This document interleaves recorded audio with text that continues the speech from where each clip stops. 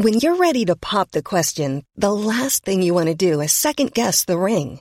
At BlueNile.com, you can design a one-of-a-kind ring with the ease and convenience of shopping online. Choose your diamond and setting. When you find the one, you'll get it delivered right to your door. Go to BlueNile.com and use promo code LISTEN to get $50 off your purchase of $500 or more. That's code LISTEN at BlueNile.com for $50 off your purchase.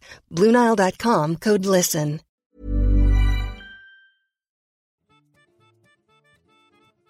When Rose first saw Luke Skywalker look towards the twin sons of Tatooine, she knew, much like Luke, her destiny was to take her far, far away from her Bay Area birthplace. Rose talks about her amazing journey helping orphans adjust to a new life with a loving family in the Ukraine, how Star Wars aids the children's healing process and helps them to find their place in the world. You'll never look at an episode of Star Wars Rebels the same again. I don't know, as an adult, you've got to be the one who keeps calm, even though you're like panicking inside. You're trying to think, okay, where are we going to go if they storm into our town with tanks and roll across the border into our town? What are we going to do? But with the kids, you just want them to keep a normal life and go to school and not think about these things. So one of my ways to decompress with them was to be able to watch Rebels and be like, oh, look, here on Lothal, they're fighting against the Empire. See how important it is to fight for what you believe in and to protect your homeland from people who come in. So it was always a lesson, like why their friends, because their friends' dads were going to the front line. So we were talking about it all the time. So it was amazing how you can use Star Wars as a lesson, just a reason to bring it up and let them talk about it. This is Steele Wars episode 211, Wartime Star Wars Fandom. Old Iranian Rose talks Star Wars in Ukraine. Hey you guys, welcome to Steele Wars. I am comedian Steele Saunders and I do love Star Wars. And each week we talk to someone of interest about it. And this week we have someone that I have a fascinating interest in because this is what I love about Star Wars, you guys, is how people from all walks of life, all cultures can watch these same movies and it binds us. And then through social media, which is sometimes not the best place, we can meet these like-minded people and it makes our experience on the planet far richer. And this week's guest fits that description for me. If you are on the Star Wars Twitter area of the internet, you might know her as @OldIranianR. It's Old Iranian Rose, all the way from the Ukraine. How you doing, buddy? Oh, I'm doing so great. Greetings, all Steele Wars listeners. How hard is it to keep up with Star Wars in the Ukraine? Let's see. I would say before Rebels, I wasn't following it closely at all. So, I never saw a trailer for The Force Awakens. I just saw that it was coming into theaters soon. And so I just showed up at the movie. I think I might have I saw the one trailer with Han Solo and Chewie saying, we're home. And so I think I remember seeing that trailer, but that was it. And so any kind of hype or talk about actors or any kind of discussion, I didn't even know there was a problem with Finn being black, for example, a black stormtrooper. So I missed out on all that stuff. So basically, until after Rogue One, I wasn't really in the zeitgeist. And so I didn't really know any discussion going on. I wonder how many people listening are jealous of you now. Yeah, it's kind of nice to be in a blackout zone. I'm not going to lie. Like when you said the thing about Finn being a stormtrooper, not knowing about it, I was like, oh, that'd be really nice to not know about that. Sometimes it's tough to know what other people think when it's so conflicting with what you think. Yeah, and usually by the time I hear about this debate or discussions, it's already long past and everyone's kind of come to terms with it and it doesn't even matter. So it's just funny that people have to go through that process of anger at first and then it finally dies down. I like to just get to the die down part where everyone's okay with everything. Being totally in the bubble, you said you did get to see the Han Solo We're Home trailer, which, I remember for us when that came out, it was just like I couldn't wait to talk to as many people about it as possible and listen to as many podcasts and all that good stuff. How did that, not having sort of that that wave of fan excitement, around it. Like, how meaningful was that trailer to you? Yeah, that was, I'm pretty sure I had tears coming out of my eyes when that happened, when I saw them come on. And the cinematography and the advancement in just the way the movie looked from 2005 when the last Revenge of the Sith had been, it was just amazing to see such a transition. But I remember, not having anybody. I didn't know podcasts were a thing back then, but just going into the theater, and I was so scared as I sat down that this movie was going to be horrible and Star Wars was going to be just off the rails. And I was like, and I have been like that every time until about The Last Jedi. I think I finally sort of relaxed, and now I'm not even worried about The Rise of Skywalker, but I was just so nervous that this movie was going to be crazy.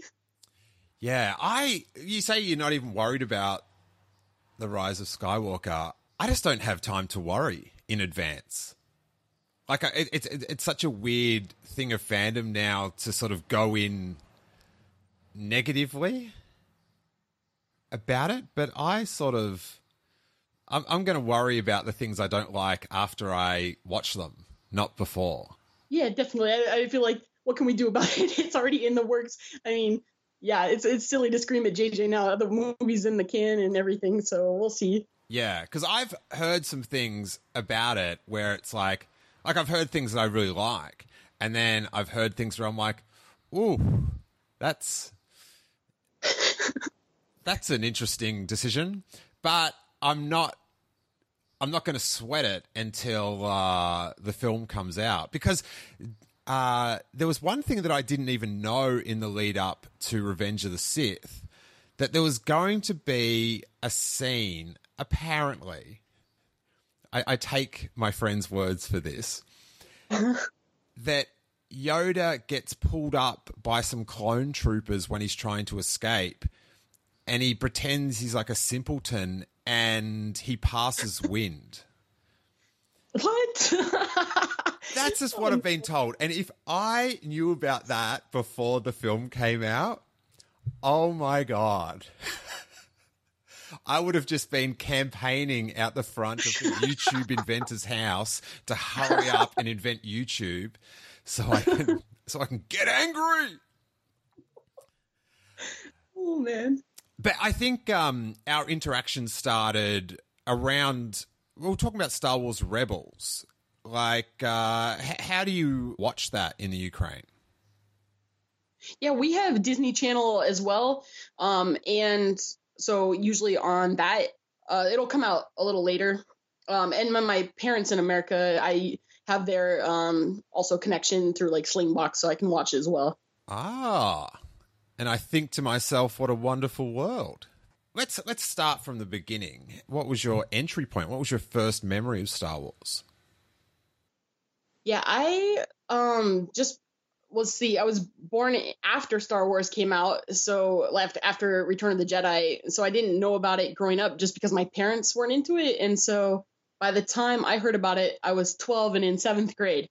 And a couple of girls in my study hall class were always reading Legends books and had Star Wars books. And I never really thought about it much. But one day we just started talking about movies, and they found out that Harrison Ford was one of my favorite actors.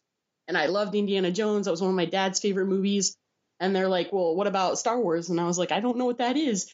And their eyes just lit up, and they were just so excited to share everything they knew. So they sat me down every day and just told me the entire story from the beginning of A New Hope to the end of Return of the Jedi, every single line, every single moment. And one of them was an artist, so she would draw everything out, storyboarded on paper. So I heard Star Wars orally. Can I ask, were they better tellers of the Star Wars saga than C-3PO was in the Ewok village? They didn't have as amazing sound effects, but they were really good at the jokes. So I was already laughing at Han's jokes before I even heard them from his mouth. Oh, that's so funny. And then when you watch the film, you're just like, hey, I've heard it, you're a biter. Yeah. But I remember that moment when John Williams' Force theme kicks in and Luke steps out and there's those two suns, and that just blew my mind. I remember thinking to myself at 12, just thinking, this is not Earth. I've never seen anything like this, and I never thought I could imagine anything like this. And it just really blew my imagination wide open. And I realized that there's so much more that we can accept and think about. It was an amazing moment. Nice. The cool thing about that scene is it's all so down to earth. Like, it's so, it could be just about a kid that works on a farm that wants to go to college. Yeah, very human. And there's nothing futuristic about it. And then he goes outside and looks up at the sun, and then there's two, but it's not like made a big deal of that there's two. And yeah, it's just part of the world. Yeah, and it makes it so... That's what made it so real, was this like real life, sort of soap opera scene taking place, and then it's like low key reminds you it's on another planet. It's it's delicious. Now, how did you lean into the prequels? Yeah, the funny thing was, then I only had a few years before the prequels came out, so I always thought George Lucas had everything planned out from the very beginning, and this was just a continuation of the story. I didn't know that people were had waited. I mean, I guess I understood, but since they had re-released the movies in the theater as special edition, it felt like Star Wars had always been around or something. I didn't realize how much it meant to people who had been into it for so long. So when I saw The Phantom Menace, I was already a teenager, 15. And I just remember, again, another one of those Force moments was when the hangar doors open and there's Darth Maul and the Duel of the Fates is playing and he lights both sides of that saber. And I was just lost my mind again. I was on the edge of my seat thinking, oh my goodness, George Lucas has done it again. Oh my God. That shot is... I always ponder whether they should have put it in the trailer or not. Do you know what I mean? Like, they seem so much more open with stuff like that in those days than they do now. But the double, just the best. Just the best. Yeah, I hadn't seen the trailer, so I didn't know it was in that. But you're still in America then? Yeah, but I guess my family, we didn't watch TV much. We watched movies, so TV was hardly ever on. So it was either reading or movies. So somehow I missed it. I was kind of out of the zeitgeist. I was sheltered child. So then, like, after Revenge of the Sith, like, what was your sort of, what did you have a simmering point in your fandom? Yeah, I would actually say Phantom Menace, except for it had that one great moment, but the rest of the movie I was not a huge fan of, honestly. And being at 15, you're like, I walked out of the theater kind of sad and thinking, okay, I think I'm done. I think I'm too old for Star Wars. I think that's what's happened. Because some of it, like Jar Jar and stuff, I just didn't find as humorous. I didn't hate it or anything. It just, I realized I was like, this is for kids, I think. And I don't think I'm too old for it. So with Attack of the Clones, I think I saw it a couple months after it came out at the Dollar Theater somewhere. And then with Revenge of the Sith, though, now that I do remember the advertisements for, and I was in college and it was Darth Vader is coming. They showed his mask in the trailer, or him actually. And so I just knew I had to go see it. And that, I remember everything about going to the theater, where I was in the theater, how packed it was on opening weekend. And so that was kind of my return to Star Wars, I would say, after a few years away. Age 15 is possibly the peak worst age to see The Phantom Menace for the first time. Because you're sort of, becoming your own person and maybe getting, a bit cynical and wanting to push away your childhood as you sort of reach to be an adult. And yeah, to have Jar Jar at that point could be, because that was like what happened with the original trilogy. By the time kids had followed it and they were, 15 to 18 and they got met with the Ewoks, a lot of people, heathens, I might add. Blasphemy. I know, weren't into the Ewoks. Now, so you're pretty psyched on Revenge of the Sith. Then do you hit up the Clone Wars or? Yeah, right after Revenge of the Sith, that year I moved to Ukraine. And so that was kind of saying, I said goodbye to the internet. I went back in time. Basically, when I came here, there was no communication that way. So just everything is so different here, especially, what would that have been, like 14 years ago or whatever. Totally different time period. So they were still coming out of an economic turmoil of the 90s. And was very Soviet still here. So I just came to a different world. And so, yeah, Star Wars kind of get pushed back for a little while until we got the internet. And then we could start watching Clone Wars in Russian because they had a great Russian translation. We didn't have any Ukrainian at the time, but we had a Russian translation. So we were watching that all the time. Now, how are the translations done now? Because you sent me a clip of Empire Strikes Back and as it was translated in Russian, and it's not like other translations I've ever seen where they have like voice actors dub over. It's literally just the voice of a guy like reading out the subtitles while you still hear the characters talk. Like it's constant talking. Yeah, when I first came here back in the early 2000s, I would come in the summer times to work, and they would put on a video for the kids at the orphanage, and it would be an American movie with this guy, one voice for all the women, all the men. It didn't matter who was speaking, just the same voice doing everybody and at the same monotone level. And so you'd have someone screaming, and then this guy would just be quietly saying what he was saying, and you could hear the English in the background. And it blew my mind. I was like, what is this? The scene was Han Solo and Princess Leia in the Hoth tunnel, and they're having Right. the little argument, and it was so bizarre that this guy in the background's just very dryly reading out what they're saying. But is it still done like that now?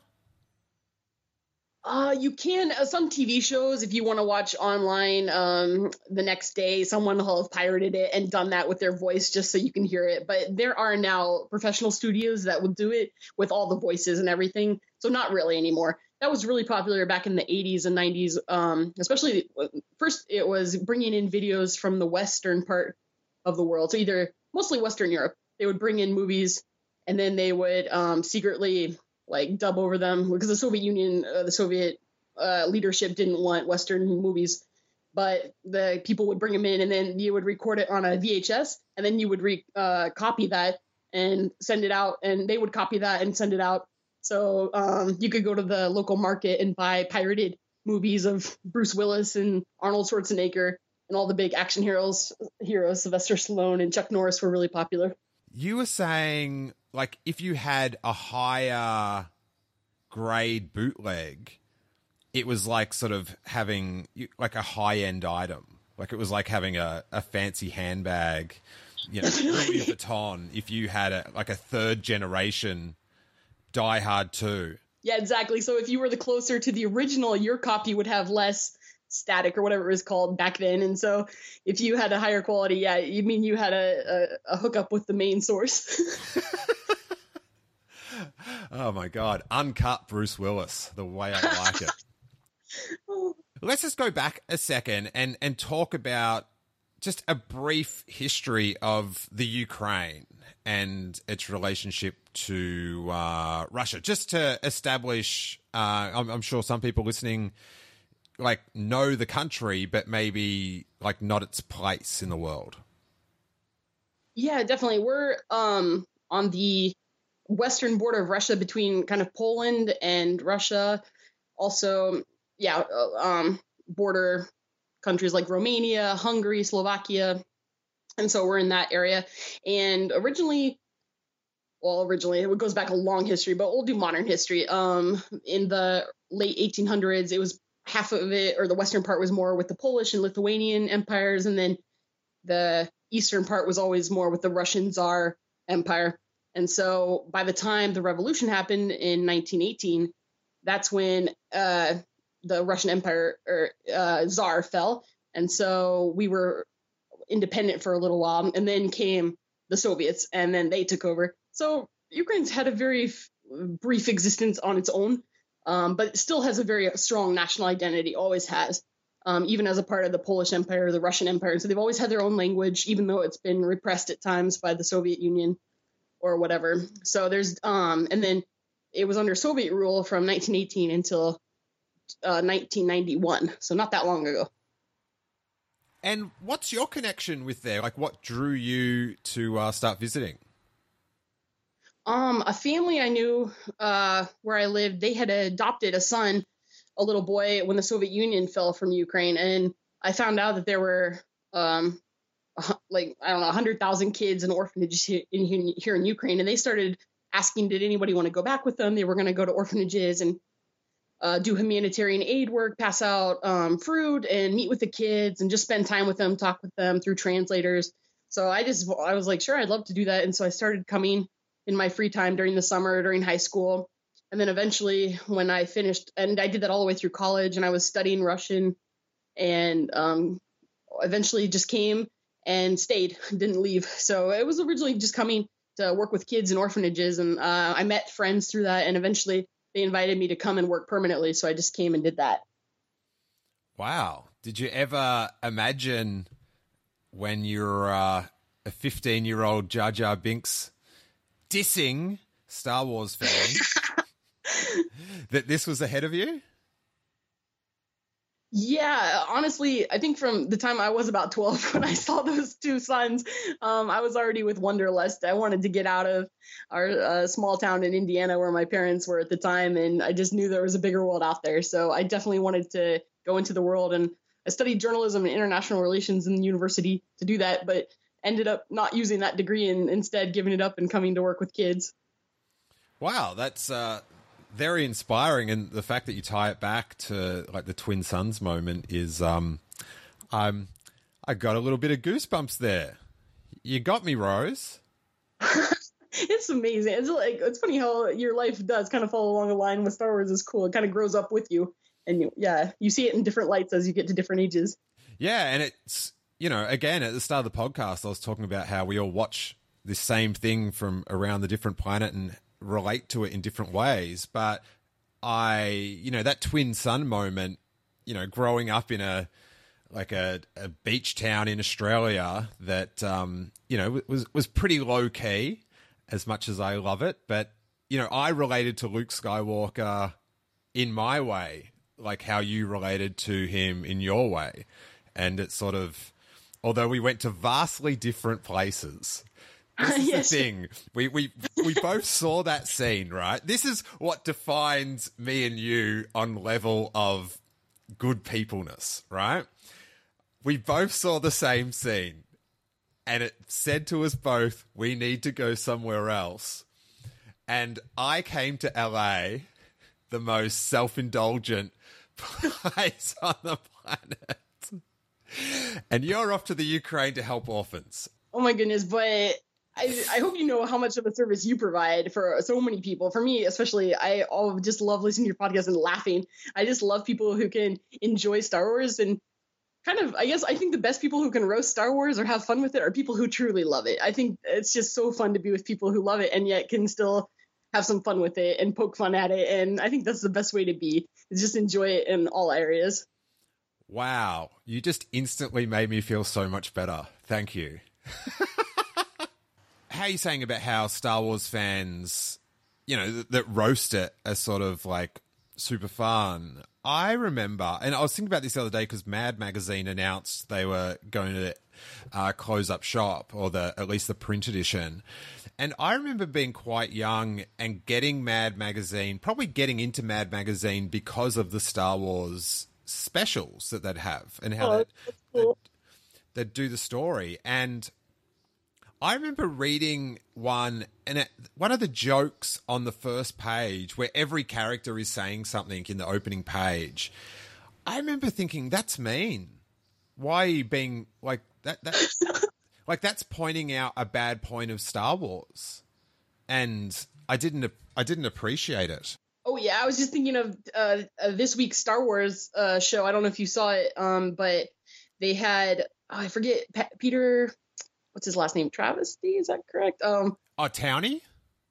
Oh yeah, there we go. Peter Towney. Did you see this week's? No, I heard he was back on it though for a cameo. But yeah, it was a joke segment, and the first thing they did it in the style of Unsolved Murder or Unsolved Mysteries. Was that old show was called? Yeah.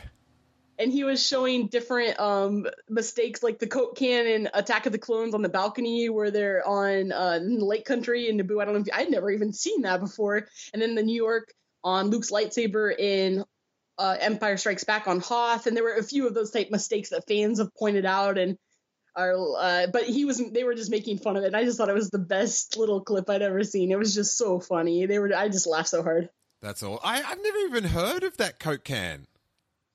I know, I blew my mind. I had never seen, I'd heard of there was another one before that I had heard of, but I had never seen that Coke can before. Yeah, how reflective is it of the times that I'm pretty heavily into Star Wars, as are you. And we'd never heard of that Coke can, but on Game of Thrones, the Starbucks cup was like world news. Yeah. Like, it was on the front page of news websites. This was, out of everything happening on the planet today, this is one of the most important things you need to know about. Exactly. A TV show had a cup. And did they apparently CGI it out for like repeat screenings? I don't know. I watched it originally, so I saw it. I don't know about afterward. Game of Thrones special edition. Exactly. Lucas, maybe they were getting ahead of it in Star Wars, like Lucasfilm. They were getting ahead of the scandal on this one. Yeah, Lucas and Rick McCallum. So, is the Coke can still in it? Have they got rid of the Coke can? Can I put in the Blu-ray now and watch this Coke can? Awesome. I don't know. That's funny. I don't know. Because, yeah, you'd think you'd kind of get rid of that. We've established how you got to the Ukraine, but let's talk about Star Wars' history in Russia and in the Ukraine. Like, famously, I think the biggest sort of, if you Googled Star Wars Russia, you'd probably get an article about Ronald Reagan and yeah, exactly. his missile defense system, which was called Star Wars, to combat any missile menace. And apparently George Lucas like hated it. That I'm not sure if he tried to do anything legally to stop them using it, but I know he wasn't a fan of that. At least the new USA Space Force isn't named after anything Star Wars related. That's good. Yeah, it's close though. It's close. Now, apparently, and you'll be able to tell me a bit more about this. Star Wars, it didn't get screened in like Russia until like 1988. Yeah, or was it 91 even? Or maybe it was 88 at a film festival. Yeah, I think it was. Trying to remember the exact date on that. But yeah, it didn't make it here legally until I guess it was 1988, I think, at a film festival in Moscow. It was one of the Empire Strikes Back was one of the films they screened. And so a select few were able to get in. Oh yeah, February 1988, I found it. Yeah, so it was, I think, well received, but people really didn't know about it except unless you lived in Moscow and you were invited to that special premiere. But there was a long line around the block for it, so it was very popular. Well, they're already Star Wars fans. Then that's the unifying force of Star Wars fans is our ability to want to stand wedged in other Star Wars fans waiting for a Star Wars event. When I was reading through this, I didn't pick up on the first Star Wars film that was shown was The Empire Strikes Back. It wasn't actually Star Wars. Yeah, exactly. Well, I guess, I don't know why they did that, but they must have decided that was the most artistic of them or something. Well, they might not be wrong there. But it's an interesting thing to sort of headcanon about what would be like if you watched Empire Strikes Back as your first film, like trying to work out who everyone is. Yeah, why are Leia and Han arguing? What's this about? Exactly. Yeah, well, it's such a fascinating sort of starting in the middle, like as things get going. Because like Star Wars, that it's episode 4, you know, it's sort of cool that things have already happened that they sort of talk about but don't explain, like the Clone Wars and stuff like that in A New Hope. So I wonder if that would have the same effect when you're watching Empire, and like you would expect, how about this? You would expect if you watched Empire Strikes Back, just say that was the first film, right? And then George Lucas says, I'm going to make some Star Wars prequels. all fans on the internet would be like going, oh, they have to show what happens at Ord Mandel. They'll have to have that bounty hunter. Don't you think? They'd have to put that That's in. the only movie they'd seen. That was the one thing they were waiting for. That'd be so cool. It'd be like Ord Mandel, a Star Wars story. It'd be a hit. So when did Star Wars... Was it sort of more through video than theatrical screenings that sort of Star Wars built up a fan base? Yeah, I'm trying to think. Well, actually, I think the fan base started coming around when the prequels finally came in the later 90s. So like 99 and then on into the 2000s. And so I'm trying to think. I've never met anybody personally who saw a prequel film in a theater, and I've asked a lot of people. So at movie theaters, when I first came here in 2002, there was like one theater there was an old Soviet theater in every town, but most of them didn't play any of the new movies. So it was just hard to get access to them. Or people just didn't go to the theater because it was such an economic hard time in the 90s. So it was not a big part of the culture, and I just haven't met anyone who's seen the prequels. But more, yeah, I would say on DVD or on TV. That's when they started coming out in the 2000s when they put them on television. That's when people started to see them. One of the most surprising facts that you sent me was the first screening of A New Hope on television. It was not a success because they had to like pull the screening 3 hours before it was meant to screen because they realized the copy they had was a pirate. Yeah, exactly. Just play it, I think. Maybe maybe they were worried that it was such a bad version that everyone would think that the TV station had no budget. They weren't very successful. Exactly. Oh. With the bootlegging, and I know like the films that were sort of a bit more action-packed, like Die Hard and, you know, that sort of like Sylvester Stallone, Chuck Norris was like super popular. But with Star Wars fans now, like we always like to, you know, reminisce, get a bit hipster and, you know, want to listen to a vinyl copy of the soundtrack and all that sort of stuff. Is part of the fan base in the Ukraine like, oh, let's kick back and watch an old pirated version of A New Hope? Is that how like older fans remember how it was back in the day? Yeah, I was reading some comments under some of those one voice translation videos, and a lot of them were saying, this is how I remember it. This was the best back then. And so there are people out there that really pine for those days, I guess. Perfect Star Wars fans. I'm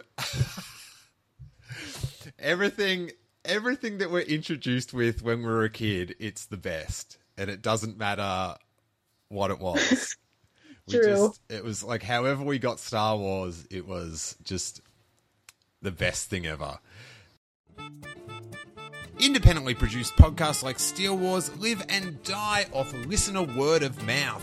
Listeners just like you. If you're enjoying this episode with Older Rani and Rose, please pod it forward. The latest episode is normally always pinned to the top of my Twitter and Facebook feeds, making it super easy for you to share and forward to friends and family alike. If you get us one extra download, you have really helped us out. And if you're on iTunes, a sweet 5-star review always bumps us up the rankings and lets other potential listeners know what we're all about. Thanks so much for your support and enjoy the rest of the show.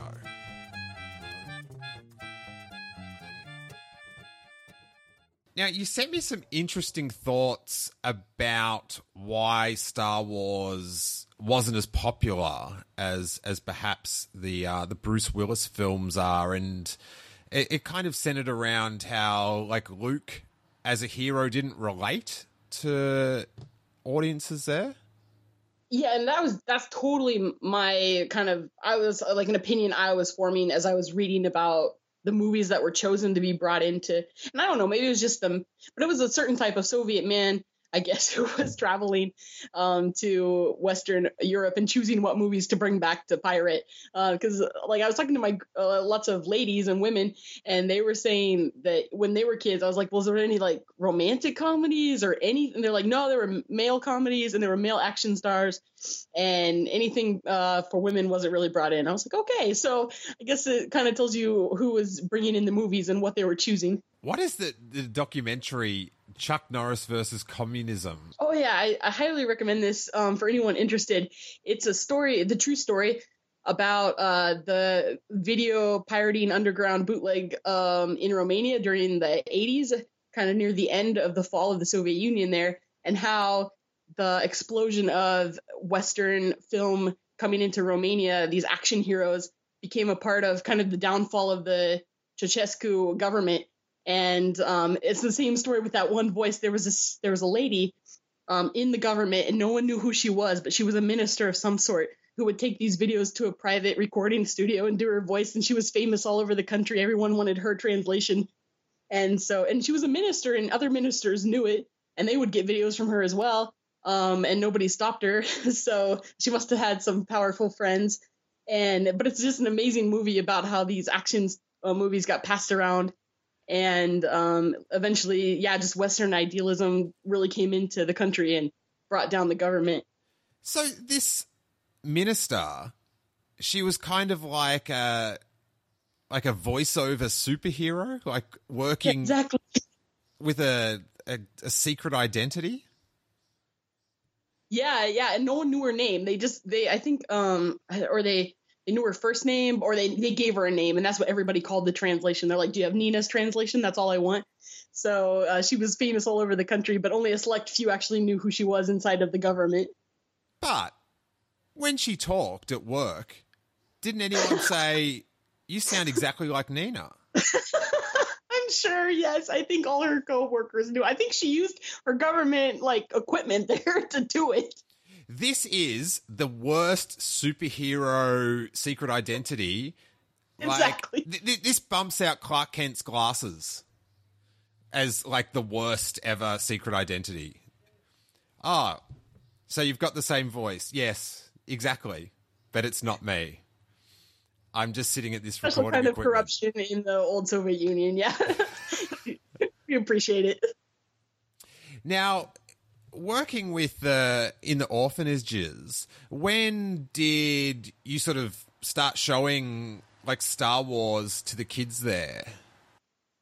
Yeah, and then so when I finally moved here in 2006, we started opening homes for Ukrainian couples who wanted to become foster parents, because that was a brand new thing in Ukraine. They had never done a family type home where you would actually, instead of putting the child who had lost, who was a ward of the state and their parents had lost their parental rights, they used to just be put in an orphanage and be called orphans officially on paper, even though most of them had living relatives, living parents, but who were usually alcoholic or on drugs and just couldn't take care of them. So their parental rights had been severed. So these kids, they were trying to move towards Europe at this point, and they had decided they really wanted to cut down on orphanages and bring kids into homes. So we started opening homes. And so that's when I started actually living with them and living with families who were bringing in kids. And at that point, you become more like a member of the family with them. And so you're helping these kids adjust to home life and what's it like to be part of a family with a mom and a dad. And so that's when I was able to start spending time with them. And they were really young at the beginning, so we started more with like Disney stuff at first. But eventually, as they got older, I couldn't wait to share with them Star Wars. So that eventually came out.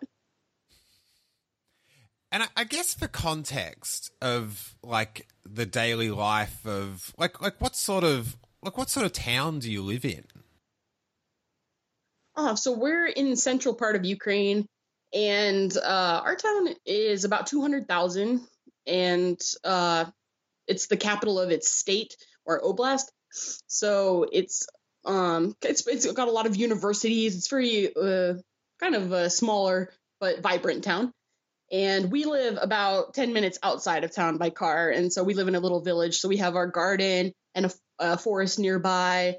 So you can, the kids can play outside, ride their bikes, and just have a lot of free space to roam and be loud and not upset all the neighbors. And as far as like Western culture, is there like a McDonald's or a 7-Eleven, or is there like how, I guess, like built up is the area? Yeah, when I first moved here in 2006, there was nothing, no McDonald's, grocery. There wasn't even grocery stores yet. Well, there was one grocery store. What I mean by that is a supermarket where you go in and you can pick yourself what you want.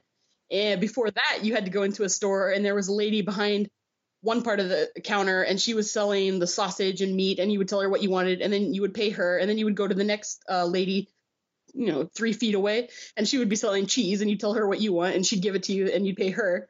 So that was the old system.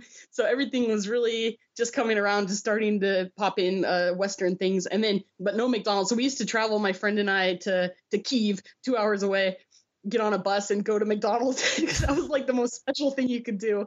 And so that was our like special once a month to get, like, keep our sanity. And then eventually in 2000, I think 11, that's when they built the mall. We finally got a mall here, and they got a McDonald's and movie theaters now, and bowling and everything you could think of. So now we're really entering Western European space. It sounds like Stranger Things season 3.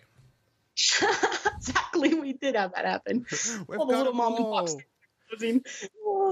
And they're like that. There would have been a lot of Russians at your mall as well, so it would have been a lot like Stranger Things season 3. That is a bizarre. It's all connected. It's all connected. Stranger Things season 3. We started watching it on Netflix, and we watched it in Russian. And eventually, one of the kids is like, "I think, are these people actually Russian? Because I didn't even." And one of the kids is like, "What's that guy wearing? That's a Soviet Union uniform." I was like, "Oh yeah, probably is." So Alexei, everybody spoke Russian, so there wasn't like a Russian. It was just hilarious. It was too much. That is very funny. Is excellent. It's sort of like they should do it in reverse, and the Russian should speak English. Yeah. To get that effect. Wow, that is. Oh my God, that sounds like a joke someone wrote that is actually real life. Yeah, exactly. Oh, that is so good. Here's a cool fact. A crocodile can't stick out its tongue. Another cool fact, you can get short-term health insurance for a month or just under a year in some states. United Healthcare short-term insurance plans are designed for people who are between jobs, coming off their parents' plan, or turning a side hustle into a full-time gig. Underwritten by Golden Rule Insurance Company, they offer flexible, budget-friendly coverage with access to a nationwide network of doctors and hospitals. Get more cool facts about United Healthcare short-term plans at uh1.com. The unrest there is, like, in that region would be very unfamiliar to the majority of people listening to this podcast. Describe how that affects just your day-to-day life. Yeah, so back in 2013, at the end of the year, is when there was a protest to bring Ukraine closer to the European Union, and the president at the time was against it, and the students protested, and then he sent his secret police, or just police to go, and they beat them up, and so that became a whole thing, and the people came out into the streets, and so that was at the end of 2013. Beginning of 2014 is when it started to turn violent, and protesters were killed, and we honestly didn't know what was going to happen at that point. And so 2014 was kind of when the conflict started, and just as that president fled because of the unrest with the people in the streets, is when I think that was kind of the time that Russia got a little bit worried about where Ukraine was headed. Are they going to become more European when they'd prefer to keep them in their sphere of influence? And so that was when Russia invaded Crimea, and ever since then, and into eastern Ukraine. And so ever since then, we've been kind of this war. It was really hot at first in 2014, 2015, 16. And now it's more of a cold stalemate where the lines are drawn, and there's a no man's land with the most mines anywhere else in the world. So, we have more mines in that area than even in Africa. We're the number one, I think, for that area. So that's all in eastern Ukraine. It's pretty far from where we are. So we don't actually have to live through that every day, but everybody here knows somebody who went to the war when it first started, or we have friends that still go there and serve the soldiers that are on the front lines now. So it's still definitely in the zeitgeist. And kids at school here learn how to deal with hand grenades and guns. Just it's like part of life of the older kids, I should say. Not just every kid gets one, but there's, I guess, I don't know, what the military training or kind of just, not military training, I guess, introduction. I don't know what the right word would be for that, but just having some familiarity with military items. Some safe. And we have it. Yeah, I guess. Yeah. Just knowing, like our kids learned, where do you stand when the bombs fall? Where's the best place in the house to be? So it kind of blows my mind that that's just normal. Like one day I can remember going to McDonald's with the kids, and they have screens in McDonald's that usually showing very odd fashion shows from some part of Europe that I'm like, what is this? But once a cartoon came up, and I was looking at the cartoon, and it was from UNICEF, which is the United Nations Children Fund, and they were just had cute little kids playing in a garden saying, if you find explosives, make sure you tell an adult and don't touch them. And it was just like, okay, we live in a different time period now. Oh my God. Wow. And how, like, for instance, like that sounds super dangerous to me. But then people like back home in Australia, they hear about, you know, the dangers here in America, you know, whether it's natural or otherwise. And I'm like, it's fine. It's like, that is bad, but like, it's not in the front of my mind. Like how, like in the front of your mind, like, are those dangers? Yeah, it's kind of the exact same for us. If it's not immediately here, then it's not really like an immediate problem, and you're not really worried about it. I think we all went through a very scary point in 2014 when the war started, and we didn't know how far the Russian troops were going to come in. And so there was a lot of talk about our town. We have a huge military base, and we were one of the targets near a border. So we were just not sure what was going to happen. And so there was a lot of fear back then. But as you start to realize pretty quickly that if you're going to live in that fear, you're going to just be miserable. So you just kind of had to let that go and be like, okay, well, if it happens, we'll deal with it when it comes. And so that you just kind of let it go. And eventually, like I said, it kind of cooled down. And now it's just in a very small part of the country. So even Ukrainians themselves hardly ever talk about it or think about it, which is also a problem. I think it's unfortunate because there is still conflict there, but most people prefer not to deal with it or talk about it. Yeah, the human, I don't know what you describe, the psyche or the whatever, it's so malleable to adjust. You just build up a tolerance, and I don't know, something in your brain, like, adjust yourself to sort of pump more of some endorphin to help you sort of like put it in the back of your mind. It's so strange. And some people obviously do it more than others to the planet's detriment, I guess. Yeah, sure. Kind of a weird thing to be talking about on a Star Wars podcast. But I do have to say, speaking of Star Wars, every time you've mentioned the word war, I've kind of like flinched, because it's half the name of this thing we watch for entertainment. Like, how is, like, for kids and for you that like live in the fear of war, like, how is watching something called Star Wars, is that jarring, or it's just like those words sort of just mean different things next to different words?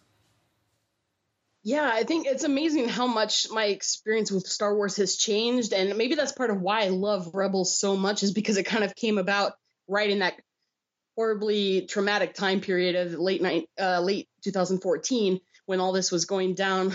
And just with the kids, I don't know, as an adult, you've got to be the one who keeps calm, even though you're like panicking inside. You're trying to think, okay, where are we going to go if they storm into our town with tanks and roll across the border into our town? What are we going to do? But with the kids, you just want them to keep a normal life and go to school and not think about these things. So one of my ways to decompress with them was to be able to watch Rebels and be like, oh, look, here on Lothal, they're fighting against the Empire. See how important it is to fight for what you believe in and to protect your homeland from people who come in. So it was always a lesson, like why their friends, because their friends' dads were going to the front line. So we were talking about it all the time. So it was amazing how you can use Star Wars as a lesson just to kind of talk about it and some just a reason to bring it up and let them talk about it. And so they had quite a few interesting things to say about Palpatine. We were talking about the prequels a lot and watching the Clone Wars. And so they saw a lot of parallels with his kind of government and the Russian government. So it was good for them to have some kind of outlet to talk about as well. Wow. The way you describe it, it sounds like Rebels was like the perfect bit of media for you guys to have. Yeah, and I just remember, well, first, I mean, it had that great feel of, oh, wow, this is like, it's the time period of the original trilogy, and they had done such a great job artistically to really adhere to Ralph McQuarrie's designs, and it just had that feel. So it was great for me as an old Star Wars fan, but the kids coming into it were just love the story, especially of Ezra, who's an orphan himself, lives on the streets, and most of them have come from the streets and know what it's like to be alone and not have any family that can take care of you or loves you. And to find, for him to find a family with these people that he worked with and treated him as one of their own. It was just amazing to see kind of his journey and to watch the kids. And I had one of them. So he started when he was, I guess, 12 with that show. And then just recently when season 4 finished, he would have been 16. And he came up to me and he's like, I always thought I was Ezra, but I think I'm actually Kanan. I'm finding I'm more of a leader than I thought I was. And that was just a cool thing to hear. It was just really cool to see how Star Wars has started affecting their lives. I would often chastise the character of Ezra for continually learning the meaning of family at the end of episodes. It seemed to be an ongoing, there's nothing more important than family. It was like a lesson that he'd learned several times throughout the series. And I would, in jest, make fun of that. But how does that message resonate with like kids that like don't have a family traditionally and are sort of, looking to you and they're like the other kids that are they're with to establish their own sort of unique family? How does that sort of message translate? Yeah, definitely. That's like a huge thing when these kids come to us, of just the word family doesn't really mean anything to them just because their home lives have been so radically different from perhaps like what we would hope a family would be, a loving environment for a child to grow up in. And so coming into a stranger's home and figuring out where your place is in that. And we just try to provide as much unconditional love as possible just to make sure that they know that this is a safe place and they can be themselves and they'll be loved as they are. And so for them to be able to watch Ezra's journey after they've gone up through a bit of their own is to also see themselves in him. And it's interesting because when a kid does come into a family, it's not like an overnight thing. Oh, I'm so grateful. Now I have a mom and a dad who love me. It's a lifelong struggle, and it takes years to help heal the wounds that they've had afflicted on them from past hurts, and the people who should have loved them, giving them up or abandoning them, they definitely are dealing with that their whole lives. And so to see somebody else realize that, I guess, family isn't just DNA. It's the people who love you and care about you. And that's just an amazing message that Ezra was able to share with them. That is so cool. I just so love that other fans like can get that meaning out of Star Wars that I got, even if like it's in a total different way with a totally different character. Yeah. But that, for everyone, there's something in there that can sort of, enrich them and sort of help them sort of understand their place in the world and how to make, decisions about that place is, and the fact that, for all its like, it's, nerd nitpickings and all that sort of stuff about Star Wars Rebels, it's kind of proof that it was a very good story when a pretty unintended audience, that I very much doubt orphans in the Ukraine are on the Disney on the demographics on the demos. They're not sort of catering to the Ukraine demo as yet. But the fact that kids there can watch a show that's made for the rest of the world and really relate to it, sort of proves that it's a pretty good chunk of Star Wars and like myth. Yeah, and I was just thinking the other day that one of the most ingenious things that George Lucas did was to make, I think it was him, Galactic Basic. It's spoken in whatever language you want, but it's in no common language. So when they speak here in Ukrainian, the kids see Galactic Basic written in some weird alien type figures. So for them, Basic is Ukrainian, and just Basic is what you're listening to. I think that's just amazing instead of English letters, for example, because that would take you out of it in that moment. You'd be like, oh, that says something that I can read in English. But I just think that was so cool that the kids can totally get immersed with that. Oh, so I didn't realize you meant the Arabesh. But yeah, so the lettering. Yeah, there's so many movies that you do get taken out of, even when it's translated, dubbed into your language. Everything is still written on English and everything else. Or if someone looks at a cell phone text message, that comes up so much in these movies nowadays that you're like, if you're only speak Russian, don't read English, their kids are always like, what's that say on his cell phone? What are they talking about? So this was really cool, I think, in the Star Wars universe that you don't have that issue because nobody can read the basic, basically. So it's all verbal. That is so cool. And it also, because it's a long time ago in a galaxy far, far away, it's like not established in, like, even like a lot of futuristic films, like when they're on Earth, they're in like North America. So it's sort of grounded back to like, like America's future rather than like this like totally disjointed past that seems like the future. Yeah. I guess just on that whole, like the war part of Star Wars and your life there, like, do kids sort of like explosions and stuff? Is that just too far removed to be jarring for them? Like, is there like a need, I guess, of any part of Star Wars like to be censored from them? I don't, not culturally. They wouldn't do anything. I just know the family I live with, they actually came from the war zone in the East. So they were living there when it was invaded. And so they've gone through they have a lot more experience being in the actual conflict zone. And so like the mom in that family prefers that I don't show any of her kids that aren't teenagers yet anything Star Wars, which is fine. I just hang out with the older boys who have already seen all the action movies. So they're totally fine with it. It affects them differently. But yeah, culturally, no, I think they actually, with the lessons of being this imperial presence, which has a history of its own in Ukraine, it has a pretty good support for it in the culture here.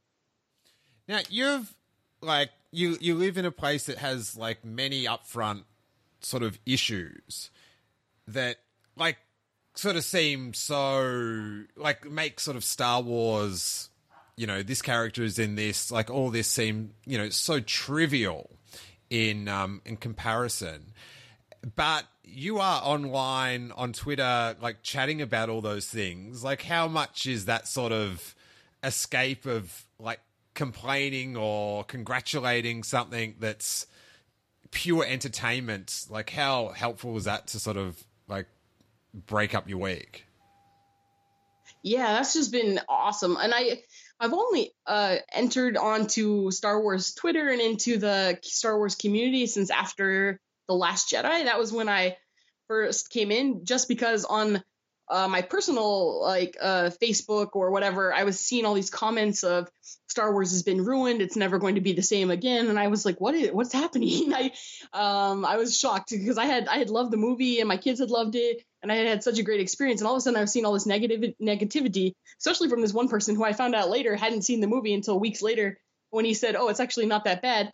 But all his damage had been done up to that point. So it was just confusing. And then I went online and I started to see a lot of just not kind words to each other for people who liked it or didn't. And I felt very disconnected from what I had always known Star Wars to be and that community. And then I just started seeing a lot of negativity towards creators and against actors and actresses. And I was like, I have got to get involved somehow. So I'm like, if the only thing I do is just get online and tell people it's okay to like that movie, I liked it, If you liked it too, let me know. You're not alone. And I just thought I had to get online just for that one reason. I had to make sure my voice was kind of countering the other voices going on at that point. Like, it's so interesting that you've moved countries to like help the future of orphans, but yet you're online going, I need to let people know, knowing this top 10 film of all time is okay to enjoy. You're everywhere. You are everywhere. You're funny. I definitely, like, I'm so protective of, like, Kelly Marie Tran, Ryan Johnson. I'll, like, go to bat for these people. I want to protect the creators. I just think how much life they poured into, especially Ryan Johnson. My goodness, any director of any film, how much time they spend and all their effort, and just knowing how much you pour your heart into something and then just to get attacked. I mean, I can understand not liking a movie, but to personally attack anybody over it just seems ridiculous. So I just needed to be like, I gotta get my voice out there. And I just wanted to talk to creators. I'm so excited when I can interact with a creator online in the Star Wars Twitter universe or online sphere and just tell them how much I love them and I love your work. And your podcast is one of those. I just want you to know how much I love it. And I was just San Diego Comic-Con in 2018 was when I first really discovered you, and that was just my favorite experience, watching the Clone Wars Saved panel, and just hearing about it and all your videos there, and just, I don't know, finding that community and making sure that people know that what they're doing is so important and so impactful in people's lives. Thank you so much. How did you start getting into podcasts? Just through Twitter? Yeah, actually YouTube I think is where I found your videos first, and yeah, you were honestly my first one. And then I was like, oh, podcast, what is this thing? And I think I might have stumbled upon then like some of the bigger channels like Jedi Council and stuff. And so I went back and watched a lot of their old stuff and figured out pretty fast. I was like, okay, not for me. I'm going to find something else. So I found, just like lots of smaller podcasts, I guess, on Twitter. I think that's the best way to say. So you first started watching or listening at Comic-Con last year for the Clone Wars Saved. Did you listen to the podcast episodes with Corey reacting to that news? Yes, he was so excited. That was great. And just everybody, I'd been ribbing him about it coming back, and he was so certain it was, and nobody else was. It was great. Now, as someone that, guides youths through their lives, what advice would you have for Corey? What words of wisdom to set Corey off on his post-Croc lifestyle? Oh man, just keep being true to yourself and what you love and who you are, and just take hold of every day as a new adventure, and just know that what you're doing matters, and we're just so excited. I always love seeing whatever he posts and is in what he's up to, and just know that he has a huge heart, and it's a better place because of him around. It's so much better a place.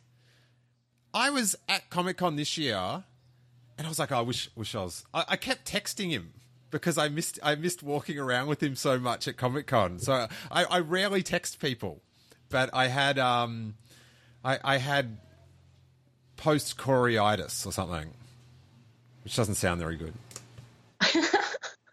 I watched your guys' video reaction to the new toys coming out at San Diego Comic-Con this year. I thought that was hilarious. I was laughing pretty hard. He is scathing reviews of some things. Passionate reviews. Yes. Passionate reviews. Oh. We've got coming up, I'm interested to know, we've got The Mandalorian. That's going to be on Disney Plus. Is there going to be, are you aware of whether that's going to be out in the Ukraine? Yeah, that was funny when that first article came out about the first type of any kind of notification about dates. It had mentioned in the United States in November, in the EU sometime in 2020, and then it listed a few other countries, and then somewhere at the end it was, and Eastern Europe in the future or something. So I definitely heard that as, oh, okay, we might see this at some point in the future. What about The Rise of Skywalker? That will be at the cinema there? Yes, definitely. Yep, all the new movies come out here, so it will be. And is there a delay? No, usually we get it a day or two before the United States, usually the day before. Nice. I always enjoy that because, growing up in Australia, I think we had to wait 3 weeks for the Phantom Menace. Oh, yeah. So I enjoy now that Australia gets like that 1 day leg up. Except I'm now in America, so that might come back to bite me this time around. But we'll see. We'll try our best. We'll try our best. And when you go see it, is it just like the American theatrical version, or is there subtitles, or is it dubbed? It is totally dubbed. Everything here is dubbed, yeah. And then if they have an alien language, they'll do Ukrainian subtitles at the bottom. Gotcha. So you'll hear the same. The aliens will talk the same as they do here. Yes, exactly. Okay. Although they don't really have many subtitled aliens anymore, which is something I pine for. Yeah, I guess. Yeah, I haven't thought about that, but yeah, you're right. They don't do that much anymore.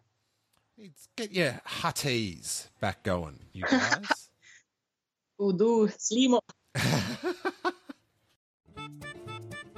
Steele Wars on Patreon is a great way to get multiple bonus Steele Wars episodes a week, or in the case of the first week of August, 4 bonus episodes a week.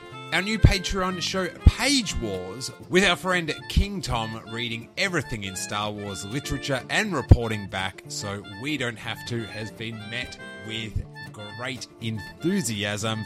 And we've already got 2 episodes of that up, covering Star Wars myths and fables and the hotly anticipated Thrawn treason, whilst the producer Rashad is back for his pop culture chat show Sardu.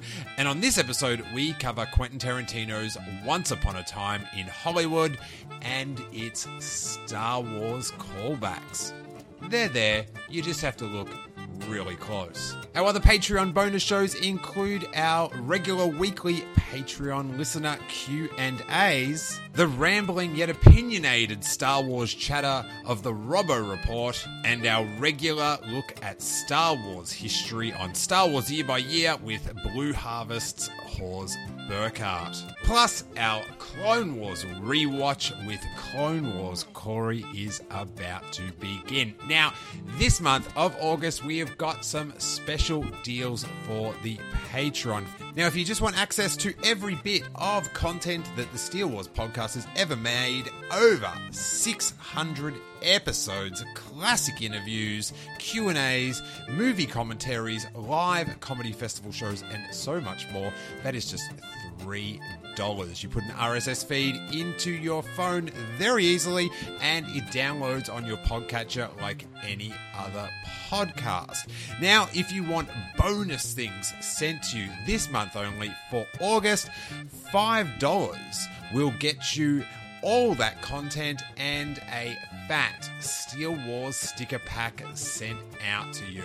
Likewise, if you want to drop $15 for the month, I will throw in the sticker pack and a Steele Wars t-shirt of your size, postage paid to your nominated postal address, which is actually about $35 of value. And you're supporting the continued production of the podcast. Check out these August Patreon specials at patreon.com/Steele Wars. The link is in those show notes. What we always want to know, we just mentioned a few of the things that were coming out. Mandalorian, The Rise of Skywalker. We've got Clone Wars, Saved, and many other projects. What are you most looking forward to coming out? Well, yeah, The Rise of Skywalker would be number 1, and then after that, I think I'm actually most excited about the Cassian Andor series, that Rebellion timeline again, and just hitting up right before Rogue One or in that Rebels period, we might actually see some of those characters that I just love so much, which would be Jimmy Smits playing Bail Organa. I'd love to see him return. Perhaps maybe even the actress who played Brea Organa could come back. That'd be amazing. And maybe a live action Hera or Thrawn, something like that would be so cool. Nice. Now, one thing that was sort of, you talk about Star Wars with such joy, and you talk about the orphans that you help out with, and the families with such sort of tenderness. But, you did grow up in America, and it's like, it sounds like sometimes it's pretty tough there. What keeps you there?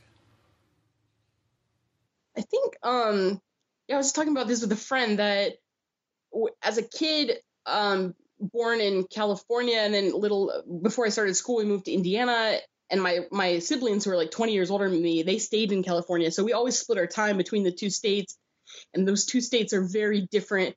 So I just never felt at home anywhere, because I was growing up in one culture, but always felt like I was a part of another culture.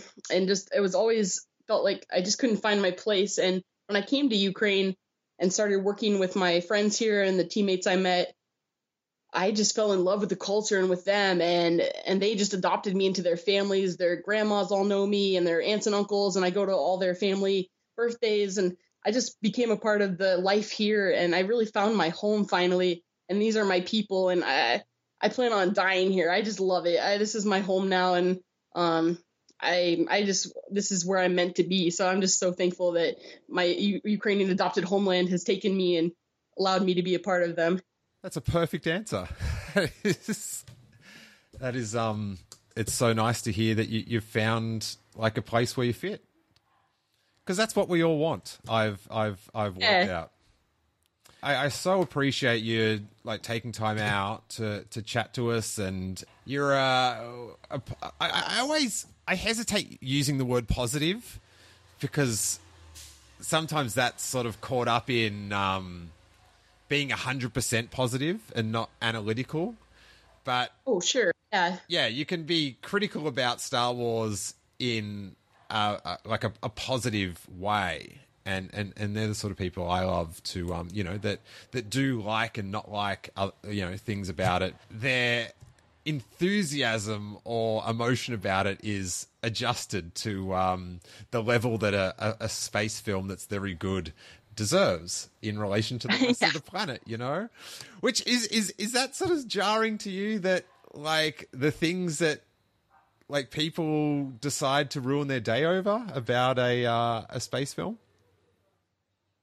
Yeah, definitely. I feel sorry for anyone who spends too much time lamenting over a film that already was, or a theory that they didn't get or that they think is coming. I just it just feels like a waste. I'm just sorry for them, because it just seems like once it happens, and you had no control over it in the first place. So just, better to live your life happily.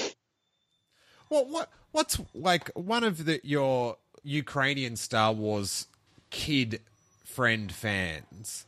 What are their gripes about Star Wars? Ooh, gripes. Well, this would be coming from a 9-year-old, so I don't know if this counts, but when we were watching The Last Jedi, he was like, oh, I like the Star Wars when they fight more. So he was a little bored with that one. I don't blame him. That is my favorite movie ever in the Star Wars saga, but he found it a little lacking of excitement, so I could feel that. I should say a 9-year-old's opinion about Star Wars is one of the most important opinions. So I think his complaint should be taken on board by the good people at Disney and Lucasfilm. Yeah, my 13-year-old, he's always asking, every time I say, oh, there's something new Star Wars coming, like I was talking about The Mandalorian, I just said, oh, there's going to be a new Star Wars show. He just said, oh, is Ezra finally? I was like, no, sorry, buddy. So, I mean, they're dying to know what happens to the rest of that story. And then another funny thing is, in Ukraine, the Darth Jar Jar theory is considered canon here.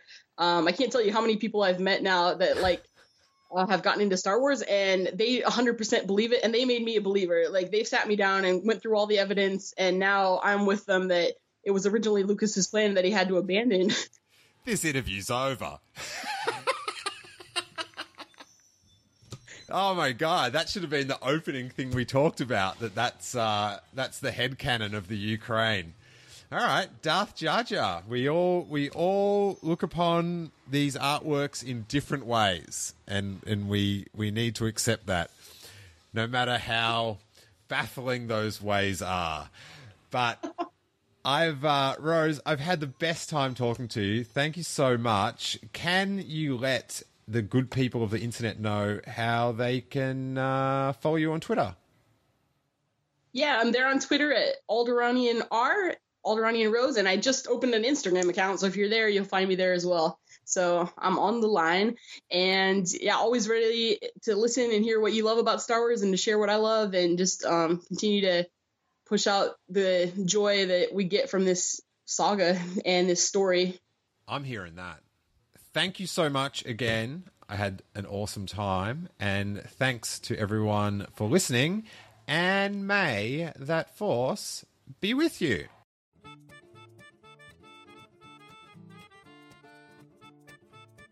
Hey you guys, I really hope you enjoyed today's episode with Alderanian Rose. I had just an amazing time, and I find her very inspirational, and her story within Star Wars is a credit to Star Wars and Star Wars fandom. And if you enjoyed her on the show, please let her know at Alderanian Rose on Twitter. And if you enjoyed the episode with Rose, please pod it forward. Give us a retweet or a share on Facebook or Twitter or Instagram, or just yell it out your window. Spread the word by any means that you deem necessary to get that extra download. I would so appreciate it. If you want to check out the Patreon, as I mentioned in the mid-episode announcements, we've got some special deals.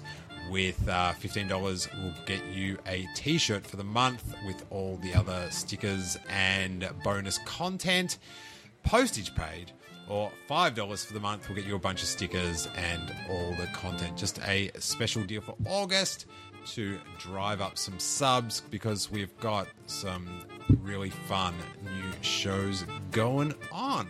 And a return of one of our favorite shows that has been on a bit of a hiatus while Harrison was growing into a little boy.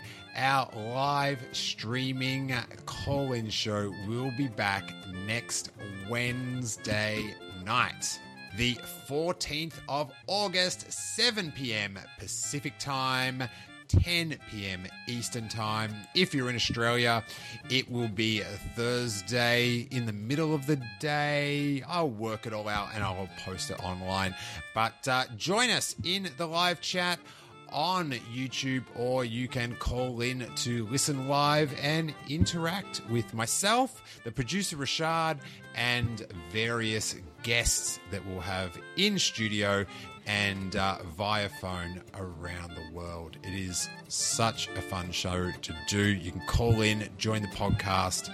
That's how we met Robbo and so many of our regular listeners that we love listening to their podcast and stuff. So join in the fun, whether it's in the live chat or on the calls or just watching at home on YouTube. We're going to have a great time, and I can't wait to get back to it.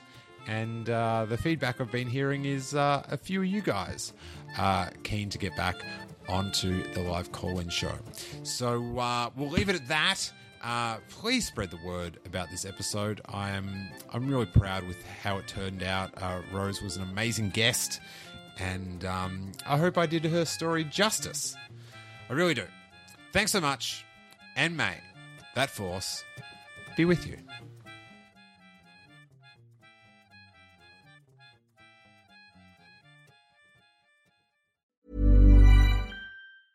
Hey, it's Paige DeSorbo from Giggly Squad. High quality fashion without the price tag. Say hello to Quince. I'm snagging high-end essentials like cozy cashmere sweaters, sleek leather jackets, fine jewelry, and so much more. With Quince being 50 to 80% less than similar brands. And they partner with factories that prioritize safe, ethical, and responsible manufacturing. I love that. Luxury quality within reach. Go to quince.com/style to get free shipping and 365-day returns on your next order. Quince.com/style.